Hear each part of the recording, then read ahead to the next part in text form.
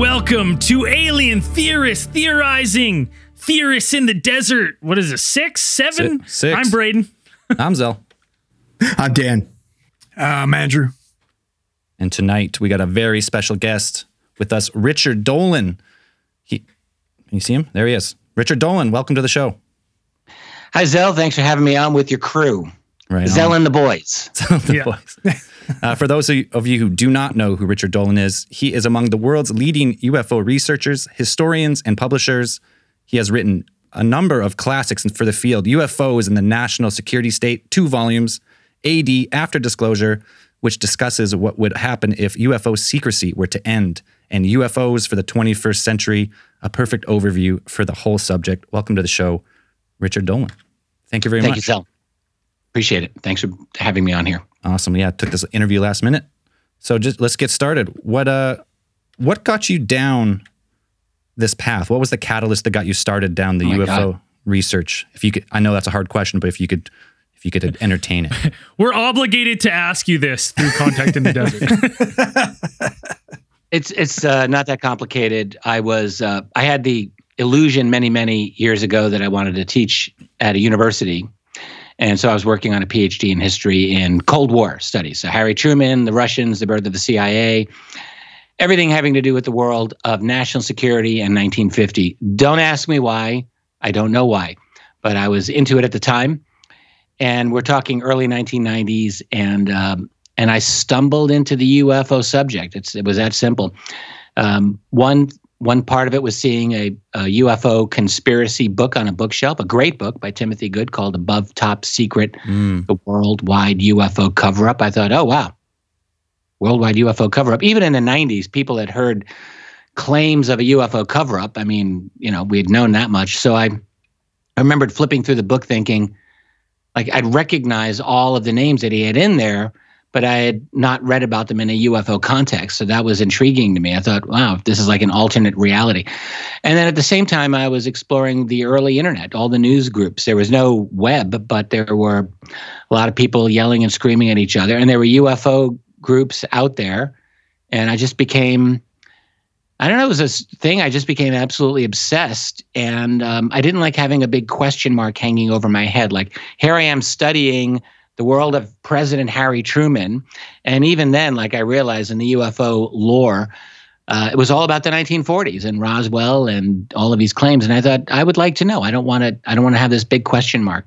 So I thought I would spend a couple of months of my life to resolve the whole thing. And that was 26, 27, whatever years ago. And here I am. Awesome. Down the path, down the rabbit hole you went. That's exactly what it was, down the rabbit hole. Yeah. I mean, very quickly I realized, oh, wow, this actually is a serious thing. Oh, there were, military encounters with these objects over sensitive airspace, restricted airspace, things like this. And, oh, wow, they did take it seriously. Oh, while they were telling the public there was nothing to it. So at that moment, I thought there's something here. And the other thing that bugged me about it back then was that the academic community, which I was very involved in at that time, just totally ignored UFOs. And I thought, this actually seems serious.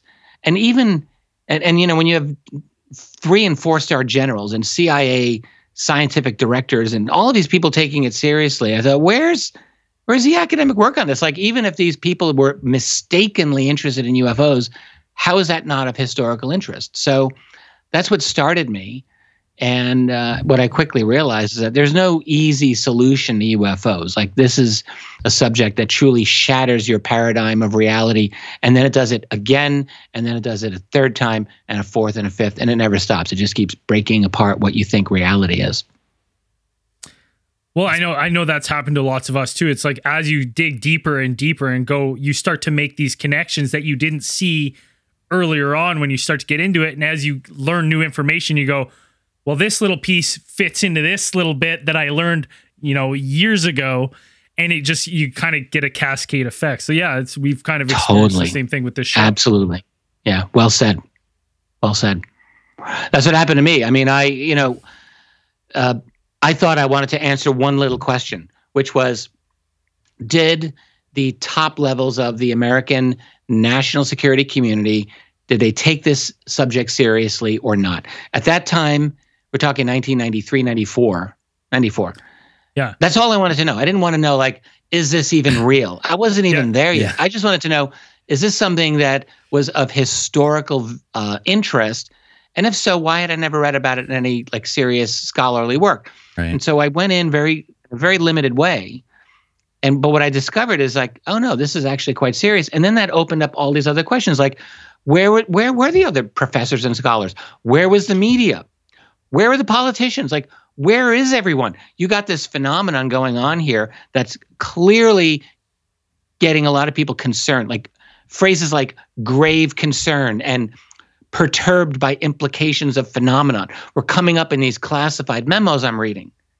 So I'm thinking, where's the official scholarly intellectual community here? Where the hell are they? So that gets you into studying all other systems of control.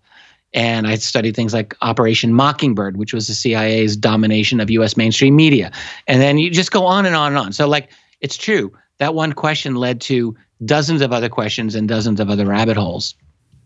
So yeah, I think like to your point, I think there is no easy question to UFOs because, like you said, and taking from what you've been saying, like the UFO phenomenon encompasses a lot of different areas of study.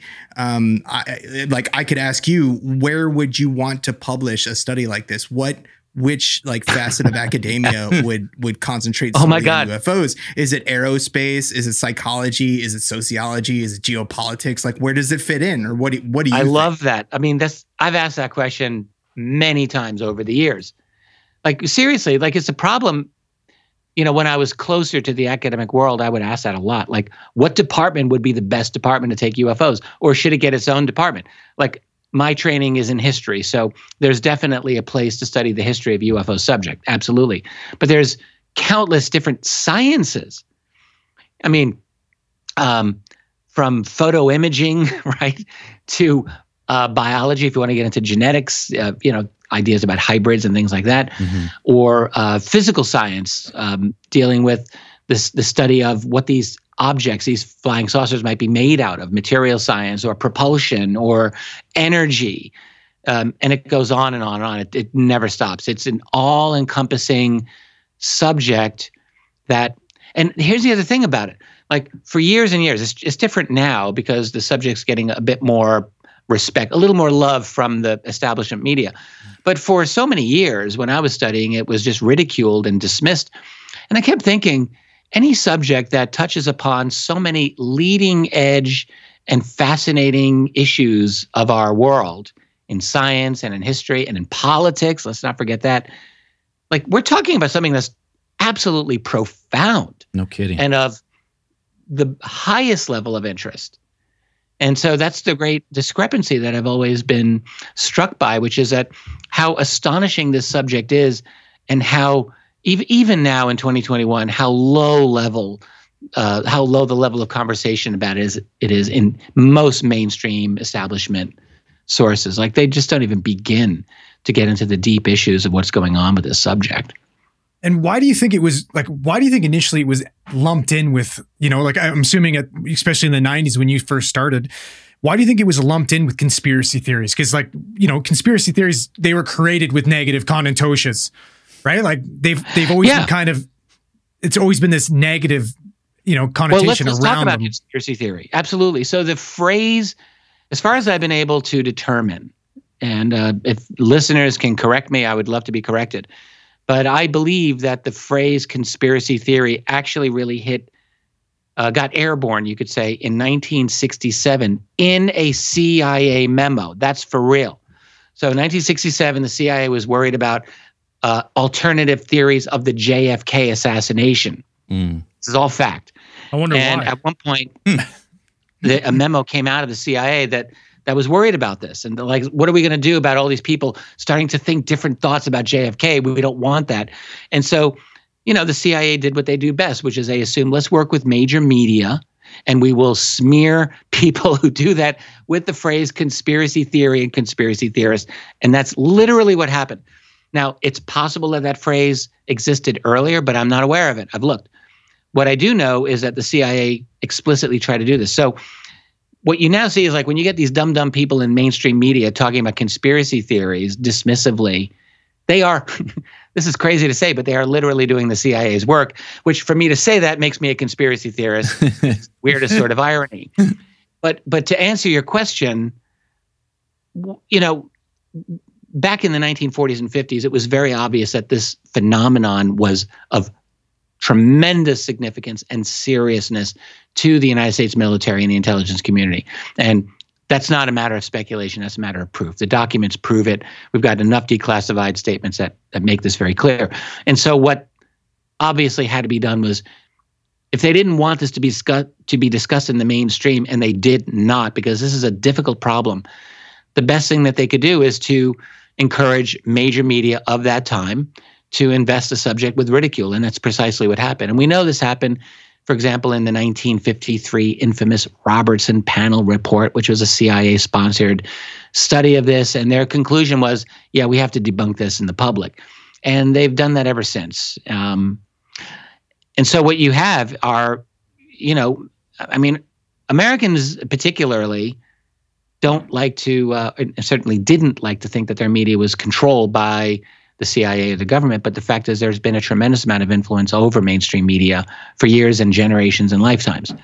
And that's just the reality. So I think that's the answer, is that there's been, you know, we don't have a generic ground up culture. A lot of our culture is actually imposed top down. I'm totally convinced. You've got major corporations that have tremendous power, that are in bed with the national security community, and they set a lot of the agenda. And that's been the case in the 1940s and 50s as well. And I think that's what we're dealing with.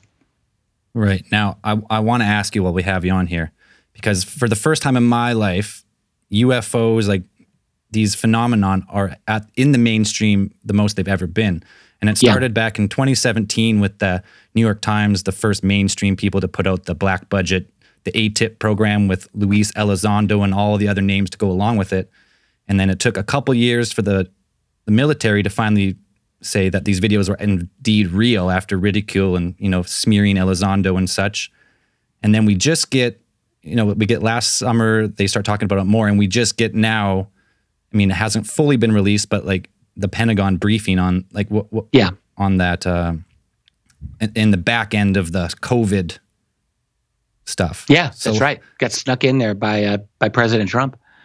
So what's going on with that? Well, it's a fascinating thing. Like, we're in a completely new era now. Since 2017, it's totally true. And you mentioned the New York Times. It had 2 articles in December of 2017. And really that, I believe, comes down to a very small group of people. I would say the folks over at To the Stars Academy of Arts and Sciences, TTSA, that's Tom DeLonge, Elizondo, Chris Mellon, Hal Puthoff, Steve Justice, and a few others. And then journalists working with the New York Times, Leslie Kean and Ralph Blumenthal particularly, I think really fought to get those articles in there. This is my understanding of it. So you had a small group of people coordinating to break this story. And then the New York Times, being what the New York Times is, made sure that there were skeptical, nonsensical statements put into those 2 articles. But it's true, like what that did was it allowed the rest of our establishment to speak about UFOs. And that is because the New York Times is the Pravda of the American system. You know how Pravda was with the old Soviet Union, the voice of the established opinion. That's what the New York Times did. So they made it permissible for people to talk about it. And actually what's happened is that we've seen, I don't know if we want to call it an explosion, but definitely a real opening of conversations about this from the upper level mainstream media. You've got Tucker Carlson at Fox talking to Luis Elizondo about UFO crash retrievals, for God's sake. Like, right. Who would have thought that? There still hasn't been enough of this, but it's certainly more than I would have predicted 5 years ago. And where that's going to go is a really good question. Now, the next step is this new UAP task force report that you were just mentioning, Zell. And I do have a little bit of word. I mean, we're hearing more and more like what's going to be in this report. So the word is that it'll be 78 pages. I assume a certain percentage of that will be padding. So maybe let's say 50 pages of actual content, which is not a lot. Right. Not a lot. And we're told that at least one conclusion is that there's not any evidence to show that this is U.S. secret text. So the number of reports Originally, the New York Times a couple of weeks ago said that there were going to be 120 cases. I'm now told that it'll be fewer than that. I don't know how much fewer. Right. So Sure, it that could was be the kind of original. skimpy. It was 120, and then I think that's the main impression that we've been getting is that it's going to be some type of it basically says they're not ours, or is what the impression is. They're definitely not, or at least not the U.S. militaries. Like that's kind of But keep in mind, like Elizondo pointed this out. He said this to me personally, and I think he said this publicly. It often can take 6 months for people to get the clearances to actually do a proper investigation. And they're given 6 months. You're probably talking about a couple of guys, a couple of people with, you're going through this labyrinth, this maze of the Pentagon. And a lot of these places to get information out are probably not going to be easy. So it's really questionable to ask, like, how much information genuinely can they get access to? So the real question is this task force, as it is called, truly able to get a sufficient amount of information to make an accurate determination? Is this ours? Is this Russian, Chinese, or extraterrestrial, or something else? I think the answer is probably not. Although, realistically, you look at the Tic Tac UFO case of 2004. All right. If you want to just take it at face value, you got David Fravor and the other witnesses' testimony. You've got testimony of people like Kevin Day, who was running all the radar out of the USS Princeton. Yep. A lot of detail. There's no one in hell who's going to say that was Russian or Chinese. There's not a chance. And everyone knows it. Everyone knows it. When you get Fravor's testimony that this thing took off and was out of his line of vision within 2 seconds, I mean, I'm estimating we're talking 10,000 miles per hour departure speed. That's outrageous. It's insane. But yet, these speeds have been tracked for decades and decades. I have reports from the 1940s that talk about speeds of 18,000 miles per hour, tracked with high quality instrumentation. This is not new. So when you look at the Tic Tac report, which is supposedly being covered in this task force report, how in God's name are they going to say that this is anything other than extraterrestrial? The Chinese didn't have any capability like this in 2004. And the Russians, I can tell you geopolitically, not a snowball's chance in hell would the Russians have been responsible for something like that in 2004. There was, some people theorize that during we took in Operation High Jump, we grabbed all the scientists to do the V2 rockets, but the Russians may have grabbed scientists in Osavayakim. You're talking about Paperclip? Paperclip, yes. Yeah. And they grabbed scientists that were, into propulsion and aerospace engineers. And so there was, I've read Annie Jacobson's book where she kind of touches on that, where, perhaps Russians did have these capabilities. But I think at this point in time, that would have become known. Yeah. That they were at this level of way beyond the rest of the world. And I just don't see that. It doesn't really pass the sniff test. When you look at the Germans were really great at documenting pretty much everything they did. Like, they documented the Holocaust, for God's sake. They documented all of their secret tech, like the V1 and V2 rockets. We've got total documentation on that. The Horton HO-229, which was like the flying wing design, which was an amazing futuristic aircraft. Like, we've got all the data on that. And, all of the advanced Messerschmitt crafts, all of that. But we don't really have, there's no data on the Glock, the Bell, and there's nothing on a lot of the German flying saucer stuff. Yeah, we know about Victor Schauberger, and he did build, I think, 2 prototype disc-shaped airframes. So the Germans were doing some very unusual physics, or they were looking into unusual physics. They had a thing against so-called Jewish physics. This is true. So that left Einstein out of the loop, and that was not good for the German scientific community. But it did mean that they were looking at unusual things. But the fact is that there's really not a whole lot to hang your hat on in terms of German flying saucers. And so people like to talk about this a lot. And I've looked into it. My colleague and friend Joseph Farrell, of course, looked into it a lot. But I'll just say for myself, I see no infrastructure after the war that's going to be building these flying saucers. From where? From Argentina, from Antarctica. I hear people talk about this. Right. And there's just nothing there. So what are the chances that this is perhaps like, so, I mean, of course the report could go out, and like you said, there's going to be a bunch of padding, but also within there, I'm sure there's going to be room for, you know, them to use their, the governmentese, you know, the hedging your bet language, you know, being a little bit more ambiguous and stuff, where they could perhaps say this is not U.S. military tech, but that still doesn't discount, that doesn't automatically disqualify, you know, secret DARPA projects or, you know, Lockheed Martin or, you know, a private company of some type, that this is a proof of concept or something like that. Like, what are your views on that? Yeah, like, what do you think of the possibilities or, you know, probability that could happen? That's an excellent point you're making. Like, they're going to be very lawyerly in their wording. Legalese, that's what I meant. Everyone's got to CYA, cover your ass, and they will certainly seek to do that. So yeah, it'll be interesting to read that carefully. But right now, all we know is that the word is that they're going to be denying that it's U.S. secret black budget tech. But your point about Lockheed, or your point about private contractors, that's a very good point, because you could see them leaving that as a loophole, right? And I mean, everyone at this point probably knows that Lockheed does have access to alien disks and has been attempting to reverse engineer this for a long time. In my opinion, that's absolutely the case. And I think many people understand that to be true. And so there's always that as a possibility, sure. I would be very surprised if this report tries to implicate the Chinese or the Russians, because that would be very geopolitically incendiary. I mean, there's enough going on right now with China in the South China Sea and with Russia over in, you know, eastern Ukraine. I cannot think that this report would want to inflame any of those tensions, particularly on, you know, what I think is limited evidence anyway. Right. So I don't know what they're going to go. I mean, I think they're going to be very careful. The fact is, when you scratch the surface of the intelligence community and you talk to people who actually have familiarity with the UFO phenomenon, they all know that this is not from here. They all know we're being visited or monitored or infiltrated or whatever. Like, this is not controversial. So the problem is, how do they continue to deny that? They will continue to deny that as long as they can, for years and years if they can.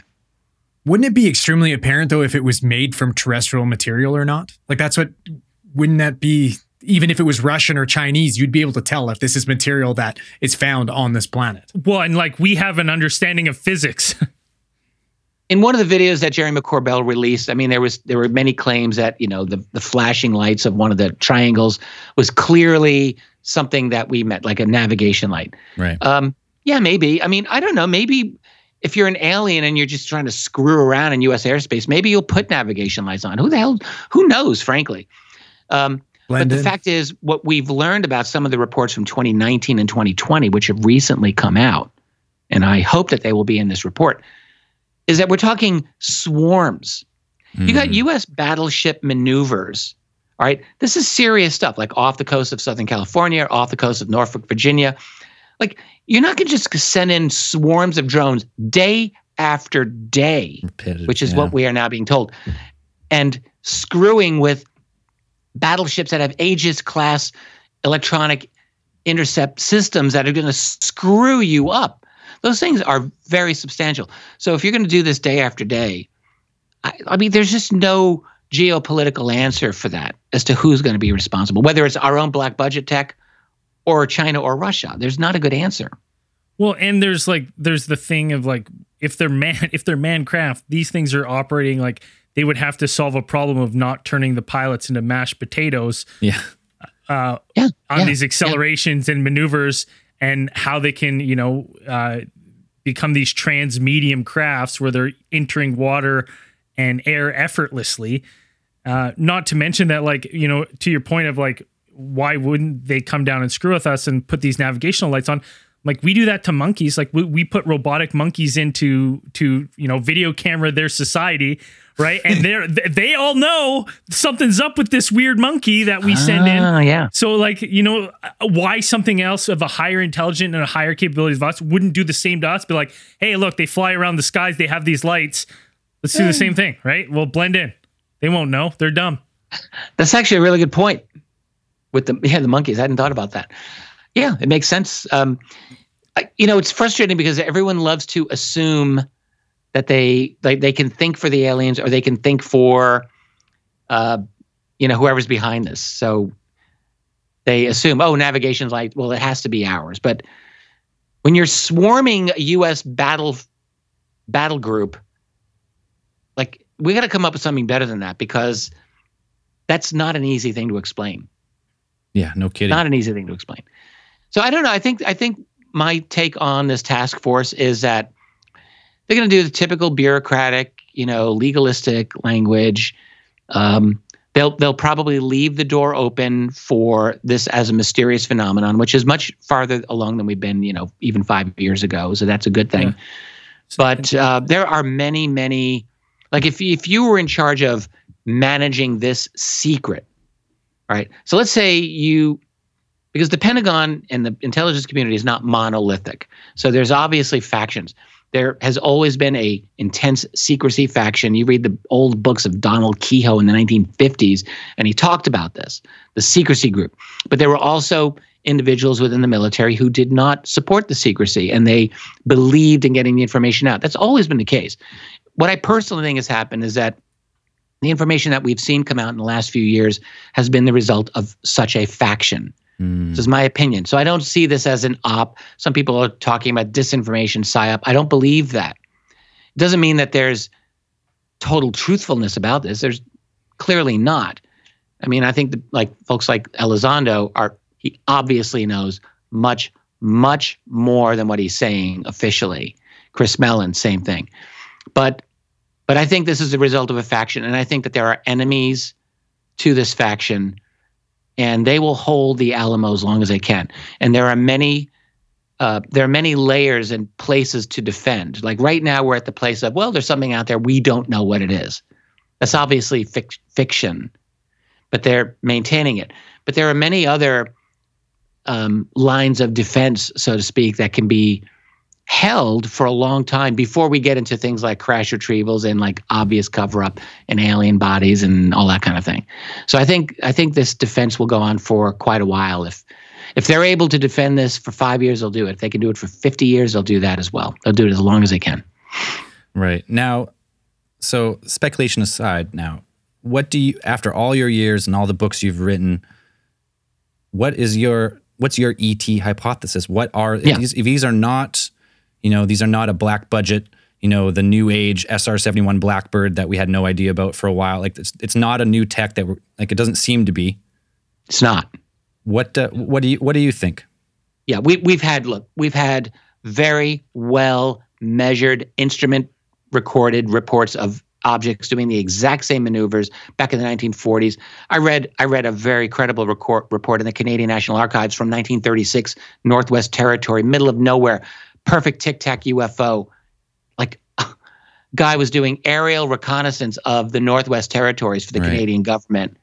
He looked up and saw this object directly above him, instant acceleration, gone, 1936. This has been around for a long time. What I believe is that the monitoring of the human species has gone in two phases. So phase one is the one that lasted for thousands of years. And I think there was a group that very quietly in the background just kept an eye on us. And I think that there have every now and then have been sightings and maybe even encounters with other beings that look kind of human, but they're not human. And I think that there's been a group that's watched us and perhaps monitored us for many, many, many years.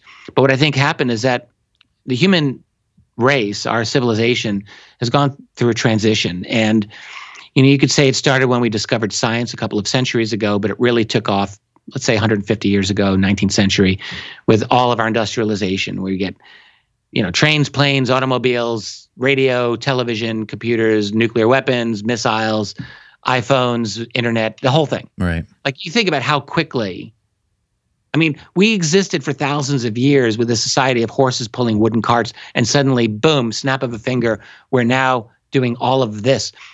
Our capabilities as a species has gone exponential. It's not incremental. So anyone who's been able to observe us can obviously see that we're about to leap right into their world. So I think we're bringing the whole neighborhood in. And that includes gray aliens, probably reptilians, probably who the hell knows what else.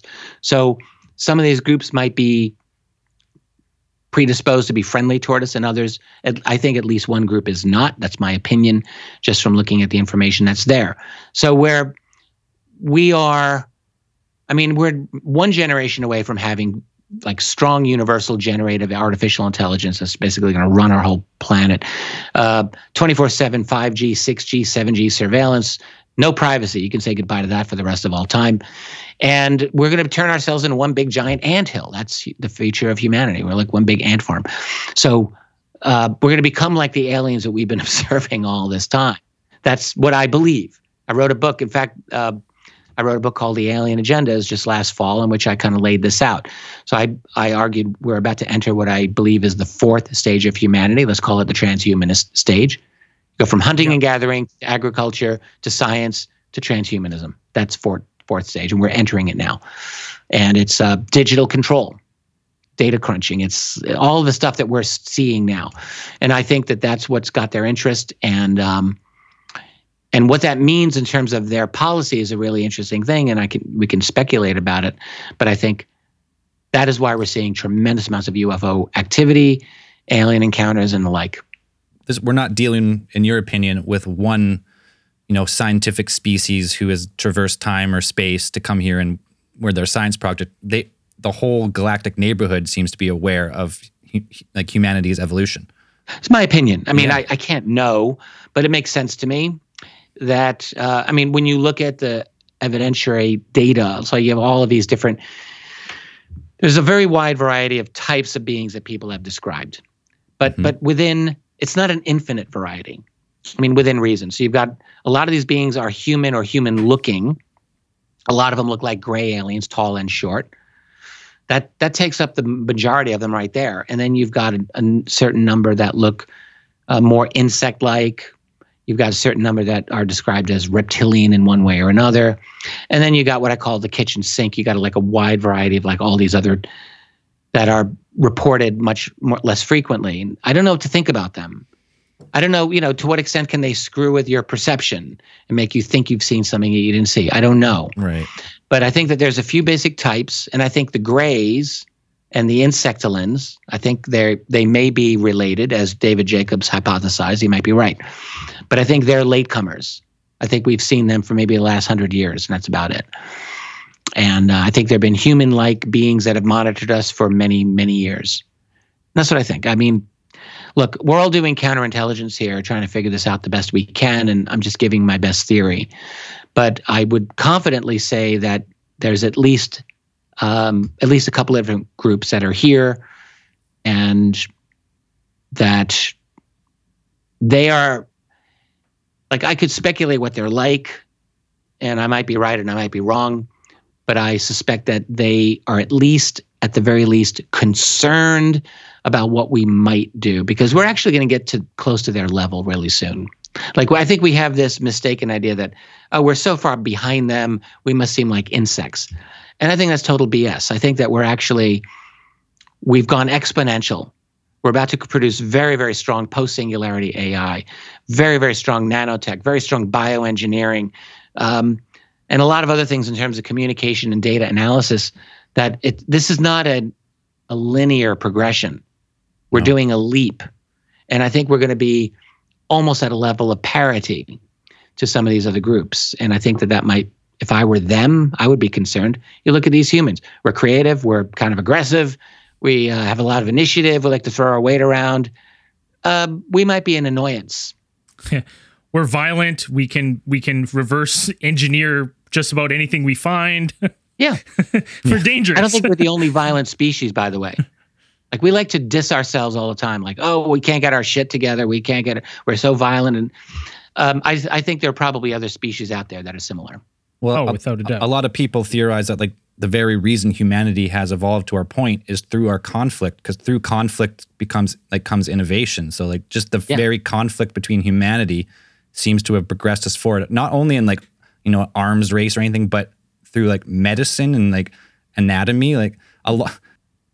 What you say is absolutely true. There's not even a question about it. Surgeon generals in the army, like those, like from the world wars, like that's most of our surgeries, because people just doing it on the battlefield, just in the huge leaps and bounds, and Absolutely. So yeah, conflict.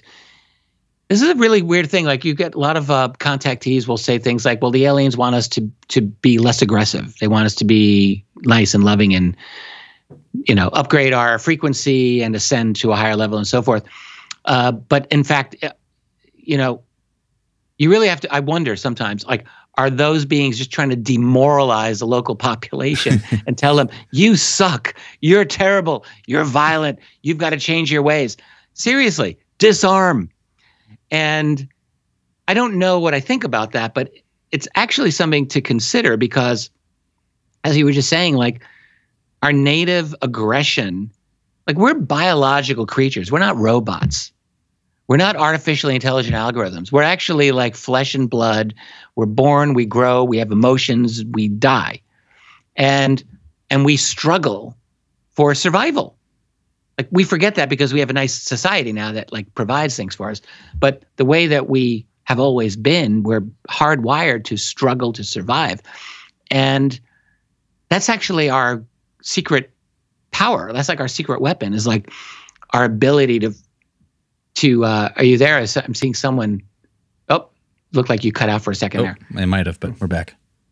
I just think that that's actually an amazing thing about us. And the fact that we do struggle and that we fail and that we fall flat on our face and we get back up, like that's an amazing thing about us. And if I were a super intelligent telepathic alien, I might be a little concerned about this upstart human species that's just now discovering like all the secrets of the kingdom through science. Yeah. And I could agree with you on some of those points. But some of me parts would wonder that a super intelligent, non-human intelligence that has, crossed the vast distances between stars or an interstellar race, if they're at least coming here and they're able to communicate, at least, if they're not residents of our immediate solar system, like if they don't live on Neptune or on the moons of Jupiter or something like that, like they would have to be able to communicate with their central hub or whatever like that. So I would assume they have some kind of technology that is, fathoms, huge leaps beyond what we could possibly science comprehend. fiction. At the moment. Fiction stuff, Yeah. It's something on par with like godlike abilities, masteries of, physics that we haven't even started, or maybe we've just started to understand. And I agree with you that we are, we're making huge leaps and bounds in our comprehension of the physical sciences of our minds that we barely comprehended in the first place. Like we're just mapping out the parts of the brain and how they interact with each other. Like if you have a race that's out there traveling between star systems or even galaxies, like I would see if they saw us, like wiping us out would not be that hard a challenge for them. Like I feel like we could put these things out there. Like we could come with these innovations. We could make a scientific breakthrough, but then applying that would take us years. And in that time, they would have I would think they would have the time to be like, okay, how are we going to deal with them? Yeah, maybe. Right. But think about where we were. Compare the world to 100 years ago. It's like the 1920s. Yeah. So like the 1920s was a pretty advanced period. I mean, they had cars, we had motion pictures. They were all in lockdown from a pandemic. But yeah, they handled their pandemic better than we did. That's for sure. So like they actually had a lot going on. But you compare scientifically and in terms of our technology and what we know, I mean, it's no comparison. Like they would be astonished at where, like some of the things that we know. They would probably be horrified by a lot of the things about us as well. But so think where we could be in 100 years in terms of what we know about superluminal communications or, quantum communications or non-locality, what Einstein called spooky action at a distance, and all of these concepts that we're just grasping now. Or things like space-time metric engineering. That's one of the papers. Hal Puthoff wrote that paper for the ATIP program about a decade ago. Like, we're just starting this, but in a mere century from now, with very strong AI programs and who knows what other tools we'll have, I don't know, like we really might be more orders of magnitude even beyond where we are now, and potentially much closer to these other highly advanced beings. Is this just consider it's possible What if the knowledge you achieve gets to a certain plateau and then you're done? Like, what if that's actually true? Like, what if knowledge doesn't go on for an infinite period of time? What if there's a limit to like the laws of nature, the laws of physics? Like, if that's true, maybe they've already gotten it and they've mastered it. And what if we're about to master it? So there might be gradations within that, but we might be on roughly a level playing field. And as time goes by, we may get closer and closer. I'm just putting that out there as a possibility. No, I like that. That's cool. I think I'm waiting for the next. I'm really working for the next like material breakthrough. Because it seems like we're still limited by what is it, Moore's law. Like we're still limited by the physical composition of our circuits, of our like the construction of our technology, like the materials that we use and the way that we use them. That's still limiting us. Like once we get past that, and then combined perhaps with a super intelligent and hopefully benevolent AI that could put those things into practice or develop some type of construction. Of construction program. We could make that leap. I think that's what I'm always waiting for, is that giant, that big thing is like, we've done it. We have broken the limits on the circuits. We can put, everything's a superconductor now.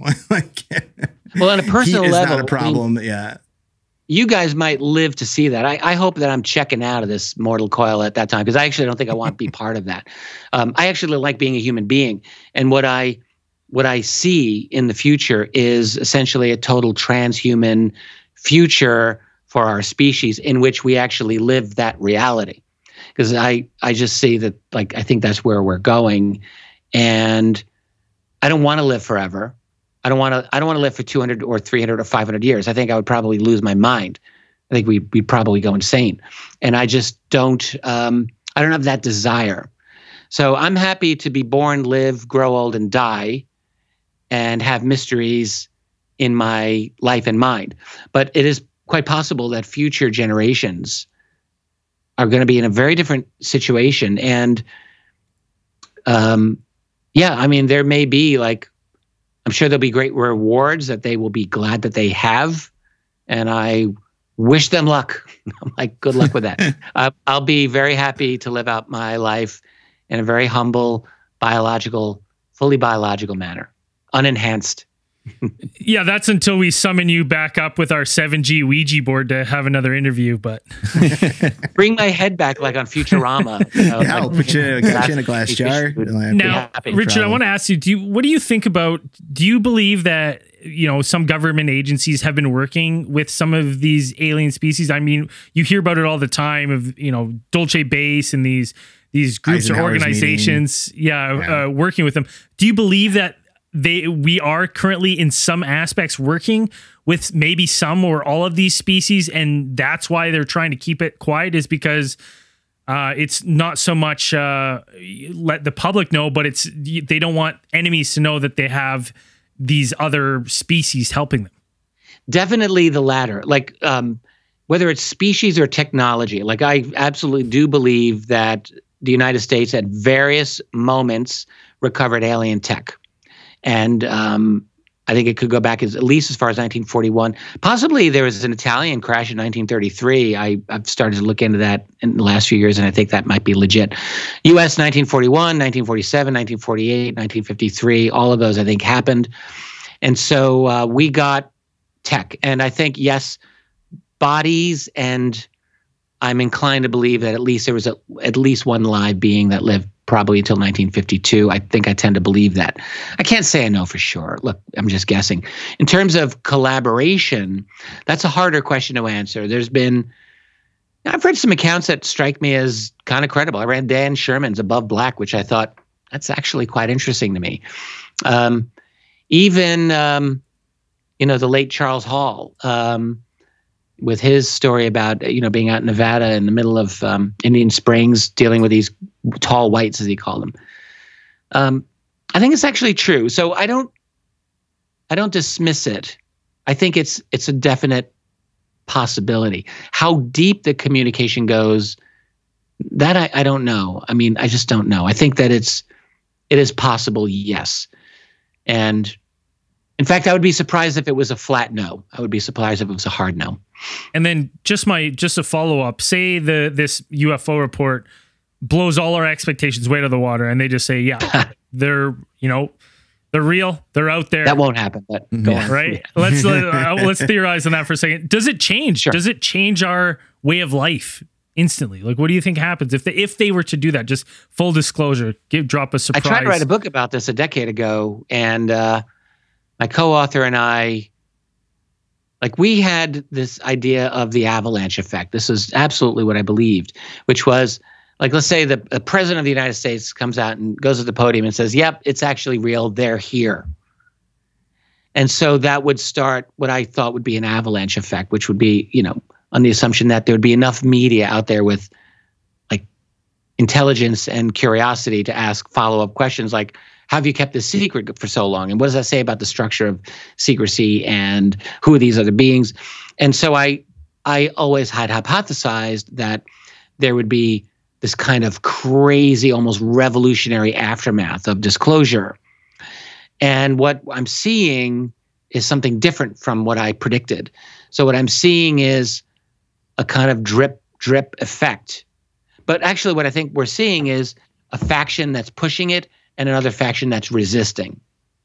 So it's like a football game and they're at the 50-yard line. Maybe that's it. So in terms of where, I'm trying to remember what your original question was. I'm sorry. Just what would it change? Would life on Earth change with this information? Well, eventually, yes, absolutely. If it depends on how much truth can come out. So if we get enough truth that says it's real, they're here, we've got some of their flying saucers, we've been studying it for many years, we've got some of their tech, and we've actually made some breakthroughs. If it goes that far, then yes, you're talking about a lot of implications, like energy for starters. As I've been saying for years, a 10-year-old kid looking at a zigzagging flying saucer that can instantly accelerate is going to intuit that they're not using gasoline or petroleum to go from one point to another. So implicit in an understanding of UFOs is a post-petroleum infrastructure in terms of energy, it seems to me, because there's got to be an answer there, whether it's nuclear fusion, hot or cold, or whether it's zero-point energy or something different. I don't know what the answer truly is, but it's not going to take us long to figure it out once we acknowledge that this is real. And that will change our world in a significant way right there alone. And then there's going to be countless other ways in which we will be deeply affected by this new information, and it will change our culture and it will change our understanding of even who we are as a species, I think. Yeah. The five of us we're not going to change. We're just going to say, told you so. I'll have a few of those days as well. Believe me, I'll enjoy that. Wag my finger a little bit, act all superior. But then, comes the hard work of figuring out what kind of world are we going to live in? My biggest fear is that we're going to achieve some kind of disclosure while living in a kind of new version of a new totalitarian society. I would like to see disclosure happen within a world of freedom where we actually can have some transparency from our governments, in which we actually can get answers that are meaningful and in which our governments are responsive to the will of the people. And my greatest fear is that we're very rapidly moving into a world in which that's not going to happen, and in which we will have total control over most digital media, avenues of information, communication, and so forth. So when a narrative is rolled out and people like us will not have a reasonable chance to argue with that narrative or get anyone to hear us. And I think that's unfortunately the world we're moving into. We hope for the opposite. Yeah, I've been a little bit of a downer lately, so I hope for the opposite as well. Now, hopefully podcasting stays free and open, and at least we have one avenue to bypass the mainstream. Someone actually said Dolan's the new Dr. Doom. That was the old nickname for Ed Dames on Coast. And I read, I think it was in a YouTube comment, and I was like, oh, damn, am I that much of a downer? But yeah, maybe. I just, I try to be a realist. If that makes us the Fantastic Four, I'm okay for it. Yeah. I'm all for it. What was, I didn't hear that. Say that again. If that makes us the Fantastic Four, I'm all for it. I like it. Yeah, you guys are pretty good. You are actually all really interesting, and you ask great questions as well. I think sounds like you have a good time too. Oh, it's we love the topic. We love all the cases, and it's been a fun ride. We're kind of in the middle of a modern day UFO wave here, and it seems to be the best version of it so far. So I've never connected with you guys before, but I have to say, like, I'm really enjoying this, and you all seem like really like into it and knowledgeable, and it's fun for me to talk about this with you. Richard, it's for us. We don't usually do interviews. So we've only reached out to very few number of speakers and people who are knowledgeable on the topic, because sometimes we find that the interview, when you have someone on, it's not as entertaining as this interview has been for us. So it's always nice to, when we have speakers on the subject like yourself on, where we can just have a good time and a little more free flow of information and free flow discussion, rather than, just a very hard, this is what I know and this is what I'm saying. Yeah. And that's that. We like very cool. We enjoy it when the interview starts with, let me fill up my glass of wine. Yes. Yeah. Well, we could tell the listeners, I had forgotten we were doing this interview, and I had a full, very tall glass of wine before we started. Amazing. And I'm still working on. We fully knew we were doing this interview, and most of us have been drinking. Yeah. That's a recipe for success, man. That's how you podcast. I mean, I agreed to do the interview, and then I just totally forgot. It was last minute. Until you messaged me. I do the show and I forgot. We text them all the time. So I was a little embarrassed about that. No. But the thing is, I actually love this subject. I love the subject of UFOs. Like, it makes me crazy at times. The community can make you crazy. We've all seen it. And like, there's a lot of personalities and egos and all of that. But it's the thing that keeps me coming back is the subject itself. It's like, this is a phenomenon that is absolutely fascinating, and it's profound. It is totally of the highest level of significance, and I just can't leave it alone. We appreciate you doing the work. I mean, you're one, as Braden said, you're one of the few guests we've had on, and it's been a blast. And we've definitely followed you, and as you said, there is some personalities who can, make for a tough interview, or the ego gets in the way, but this one's been a blast, and we can't thank you enough for taking it on short notice. What a pleasure. Thank you, all of you guys, for having me on. It's been a lot of fun. Now, if people aren't familiar with your work, where can people support you the best? Do you have a website? Yeah, I've got two websites. I have Richard Olin Press with all my books, and I've got Richard Olin Members, which is really where I do all of my work. So Richard Olin Members. I put content up there every week, multiple times a week. I've got a YouTube channel. Just type my name in. And I have social media as well. But basically, Richard Olin Members is really where everything is happening. And I've got, it's a paywall, but there's a lot of free stuff there as well. It's like, you can just go there. It's got lots of articles, audio, video, and all of that stuff. No, you're entitled to this financial support for all your hard work. So it's the only way to survive. Like, I have to, if I want to do this on a full-time basis, I've had to find a way to support myself. And awesome. So this is my best solution at the time. And by the way, we did want to do a quick plug for Contact in the Desert, which was what this was all about. Yeah. Remember that part? Yeah. That's what happens when you have too much fun. So we're doing Contact in the Desert. I'm doing a couple of presentations. This is all virtual video. I'm doing 2 lectures and a live panel, and that's all on the weekend of June 25th, 26th, 27th. Thereabouts. 28. And I would recommend people check it out. It's actually quite reasonable. This is virtual, but it's good. I've talked to all the folks organizing it, and that's the last weekend of June 25th to the 28th. I mean, our listeners, we've had a whole bunch of speakers on the show doing interviews. It's literally the who's who of the who's going to be there and speaking. So if this at all interests you, if this is a topic, you're definitely going to want to check it out. Even we're going to be there as well, the 25th, 28th. Yeah. And I'll do lectures, but I'll be available for Q&A after the lectures. So it's all live virtual, and I will be there. So, I mean, people will have the opportunity to do some interaction with myself and other speakers as well. Yeah. It's the cool thing about a virtual conference is you don't have to miss any of the panels. You can go back and watch them all on demand if you missed them live. Totally. So. Absolutely. Yeah. Yeah. I mean, for better or for worse, that's the world we're moving toward. I mean, I like the in-person, shake your hands, look someone in the eye. But the fact is, I've done a number of virtual events, some that I've organized myself and others I participated in, and they can be done very well. That's just the reality. And I think this will be done very well. Definitely. Make sure we'll put all the links to Richard's work and Contact in the Desert in the show notes. Don't miss it. Yeah, absolutely. So good. Awesome. Lots of fun. I'm Richard Dolan, and you're listening to Alien Theorists Theorizing. All right, as we always say at the end of these things, keep those eyes on the skies.